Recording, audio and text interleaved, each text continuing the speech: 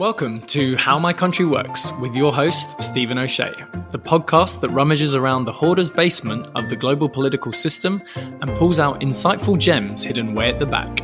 Each week, we delve into the fascinating world of a different country's politics so you can show off to your friends and maybe gain some slightly better understanding of just how those countries work.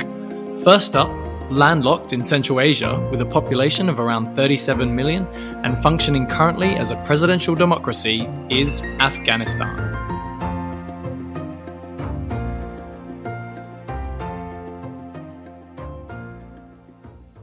In June 1973, the then ruler of Afghanistan, King Mohammed Zahir Shah, travelled to Europe for a bit of R&R after an eye operation. Whilst there, his cousin, Mohammed Daoud Khan, staged an almost impressively bloodless coup and seized power, and so ended a royal dynasty of over 2 centuries and almost as old as the current United States of America. Since then, the country has seen multiple invasions, dramatic wars, and a multitude of political systems. So where are we now, and how did we get here?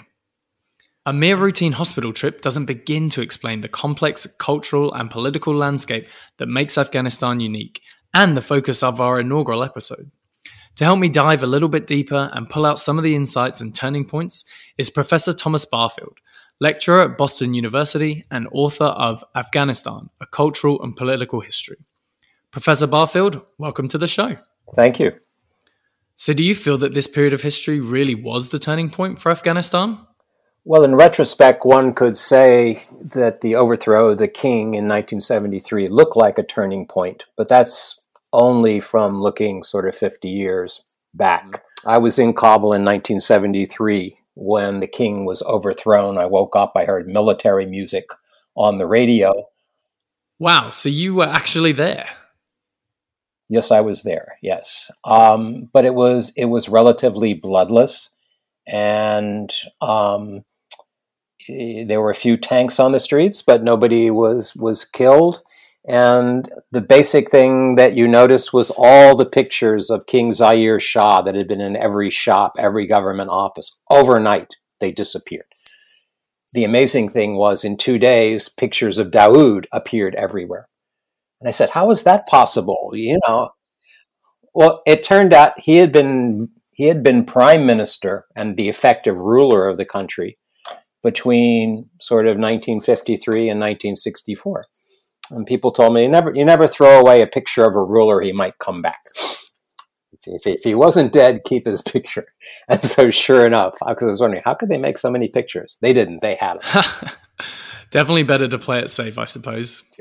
As it turned out, the problem was that people began to realize that Afghanistan's rulers could be replaced. This was a dynasty that had lasted 230 years, and the communists, the Islamists, and the others began to think, well, gee, if a king could get rid of his cousin, why couldn't we get rid of the president? Which they did. There was a communist coup in 1978. Daoud was killed, and that was the real turning point in Afghanistan. From that point on, there's never been a stable government in Afghanistan.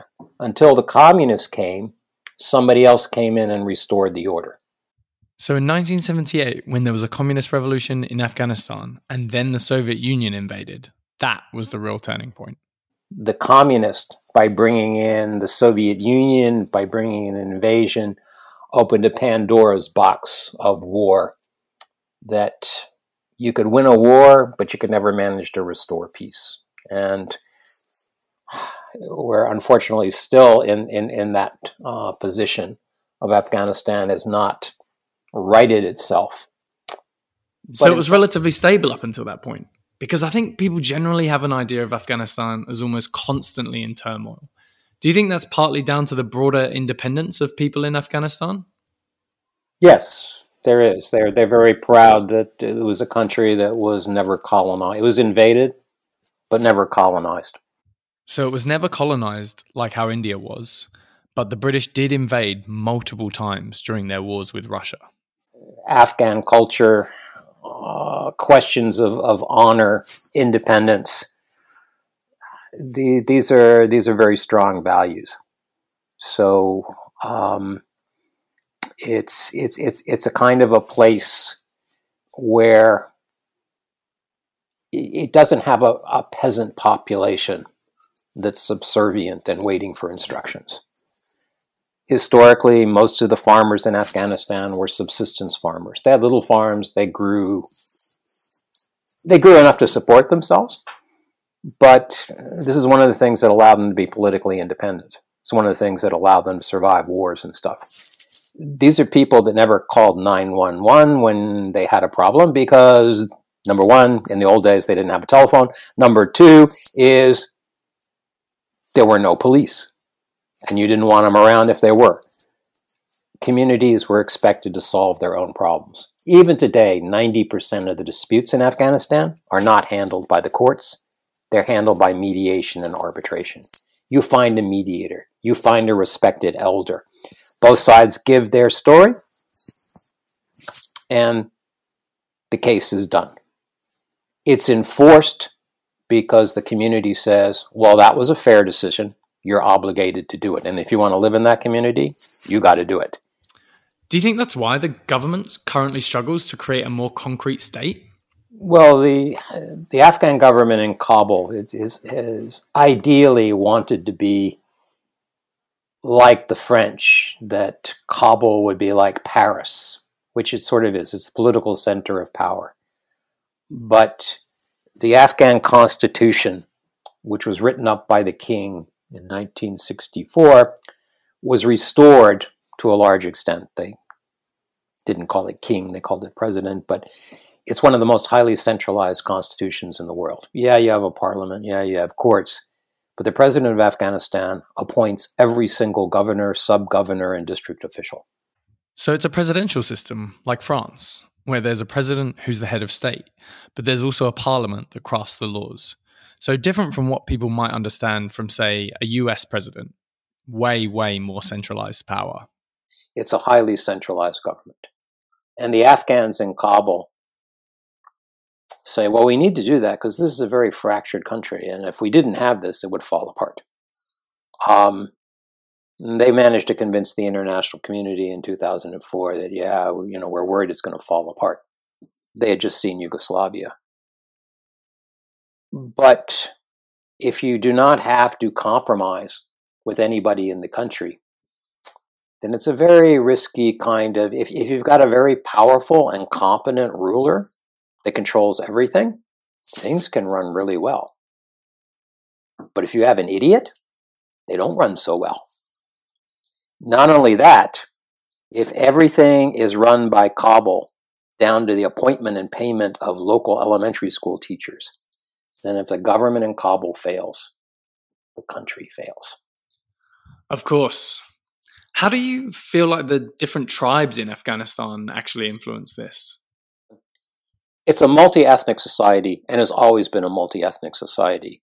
We assume that if it's multi-ethnic, that it'll fall apart, that everybody wants to have his own country. That's the Yugoslav model. But Afghanistan is an older form of ethnicity in which ethnic groups fight for hierarchical dominance. It's no fun to be dominant if there's only your own people to boss around. You want to boss other people around. So what we find in Afghanistan is people sort of jockeying for positions within an ethnic hierarchy. And since the mid-18th century, the dominant group has been the Pashtuns, who are located, there's probably more in Pakistan, northwest frontier and Baluchistan in Pakistan than there are in Afghanistan. But they probably, although I always say they're majority, they're probably 40% of the population, mostly in the east and in the south. And the next largest group are the Tajiks. And if the Pashtuns are tribally organized, that is, they claim descent from various founders, they can give you genealogies and stuff. The Tajiks are Persian speakers, mostly Sunni Muslims, who are organized on the basis of where they live. Not tribal. There's no Mr. Tajik who they're descended from. That is historically the population that is the most literate, handles trade, because Persian is the lingua franca of Afghanistan. And then we have the Turkish groups in the north, relatively small groups today, maybe 10% of the population, 15. They used to be the dominant groups in Afghanistan when Central Asia was ruled by Turks and Mongols. Before the Pashtuns came to power in 1747, 1,000 years before that, Afghanistan was ruled by Turco-Mongolian people. In the center of the country, you find Hazaras. They're Shias. Some people say they're descendants of the Mongols. Hazaras say, no, we're something else. But their difference is largely religious. So what we've got are these different groups, and these different groups, none of them have tried to break up the country. So it's roughly 40% Pashtun, 30% Tajik, 15% Hazar, and 10% Turk, with some others in there as well, obviously. But just so people understand, these are different tribes, but they're all Muslim in terms of their religion. They sort of fight with each other for their rights within a multi-ethnic political situation. There's no idea of sort of ethnic cleansing in a sense, because it's a multi-ethnic society. And each group not only has different things that they sort of do well, but each one is a majority or plurality in one part of the country. So there's no group there's never been a census done in Afghanistan, so we don't have the actual figures. But the Pashtuns may be a plurality, but the Hazaras are an absolute majority in the central part of Afghanistan. Tajiks around Kabul or around western Afghanistan, they're a majority. Turks are majority in parts of the northwest. So each group has a home where they can be in charge, where they're at home. So that's in most other places you say, well, if they're a majority, then wouldn't you want to join with Uzbekistan? Wouldn't you want to join with Tajikistan? As far as the Afghans are concerned, no, we wouldn't want to do that. And we wouldn't want to split up because little countries get eaten by bigger countries. I've written they're kind of like poker players. If they lose a hand, they think, well, there's another hand to come. They refuse to divide up the table because then there'd be no poker game. I like the poker analogy as a bit of a player myself. So no one flips over the table just because they're losing. Taking things back to the beginning, I suppose, when would you actually say Afghanistan as we know it was founded? Actually, the modern Afghanistan is 1747 with, there's a large Iranian empire ruled by this Turk called Nader Shah Afshar. He's the one that conquers Iran, he conquers today's Afghanistan, and actually conquers Delhi. He's the one that brings back the peacock throne and all these jewels from India. He has an Afghan bodyguard, this guy Ahmed Khan. On the night that Nader Shah was assassinated, this guy took half his army and his treasure and moved to Kandahar. That is the foundation of the Afghan state that ruled Kashmir, it ruled Delhi, it ruled Punjab, it ruled parts of Iran. And then it began shrinking. Wow, that's a pretty bad bodyguard. But that is today's Afghanistan. But what it is, it's got four pieces. The eastern Pashtun parts, that was the sort of the homeland of this founding dynasty. But the western part, which was Persian speaking, the northern part, which was Turkish speaking, these provinces go back to the ancient Persian Empire. If you look at the main regions of Afghanistan, you will find they were the founding provinces of the Persian Empire in the 6th century BC. Empires come and go, but places like Herat, Balkh, Kabul, Kandahar, they were there when Alexander the Great came. They were there when Alexander left. They were there when Genghis Khan came. He destroyed them, and they came to life again in the generations that followed. So these regions of Afghanistan are remarkably stable. Today, they're part of Afghanistan. At other times, they were parts of different empires. The territories of Afghanistan could be, sometimes Afghanistan was a frontier between different empires. The north was part of the Uzbeks in Central Asia. The west was part of Iran. The east was part of the Mughal Empire in India. Today, for historical reasons, these places are together under an Afghan state. So a loose timeline would see these places fall under Alexander the Great's empire in 360 BC, Genghis Khan in the 13th century, and then come together as Afghanistan in 1747, making it older than the US or even Australia. But to talk about the history of Afghanistan is to misunderstand history in that part of the world. The history, the ancient history, you find in the regions. That has continuity. They're like Lego blocks, okay? And we're currently looking at one Lego block design, but in the past, those Lego blocks were put in different designs. The thing is, they were always independent Lego blocks. I mean, that's a lot more complicated than my Lego building as a kid, but I really think it's useful to imagine the different regions like that. So in summary, I think it's useful to see Afghanistan as this collection of regions that have existed for hundreds of years. This then goes some way to explain their regional independence and differing cultures. And one of the reasons why the current centralized system, with an upper and lower house and a president, struggles so much to maintain order and effectively fight the Taliban. So one question I want to ask everyone on the show is, what's a holiday, event, or festival that is really unique to Afghanistan? And I guess what makes it so special?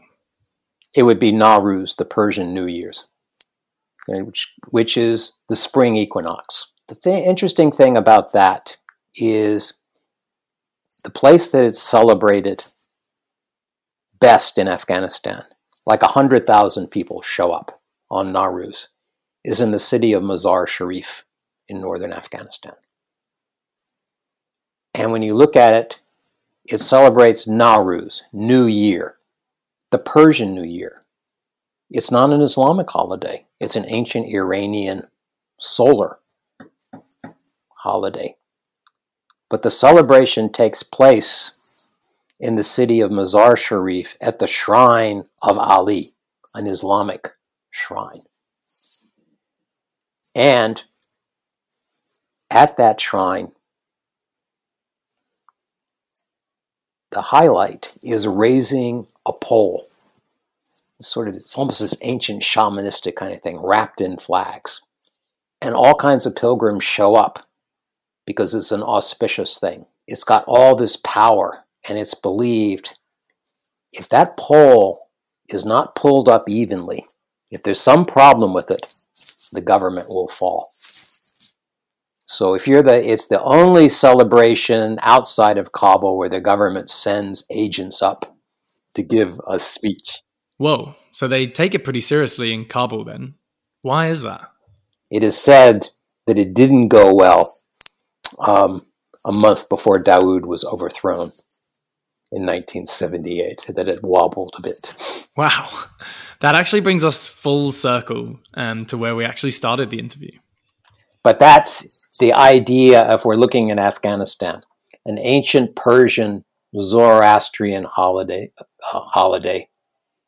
that begins the new year as part of a solar calendar, not the Islamic lunar calendar, but it takes place in the most important Islamic shrine in Afghanistan. It's this melding of things together. Now, Nowruz is celebrated in Iran, all kinds of Persian places, but in Afghanistan, a country that prides itself on being the most Islamic in the world, its favorite holiday, which not even the Taliban could get rid of, was Nowruz.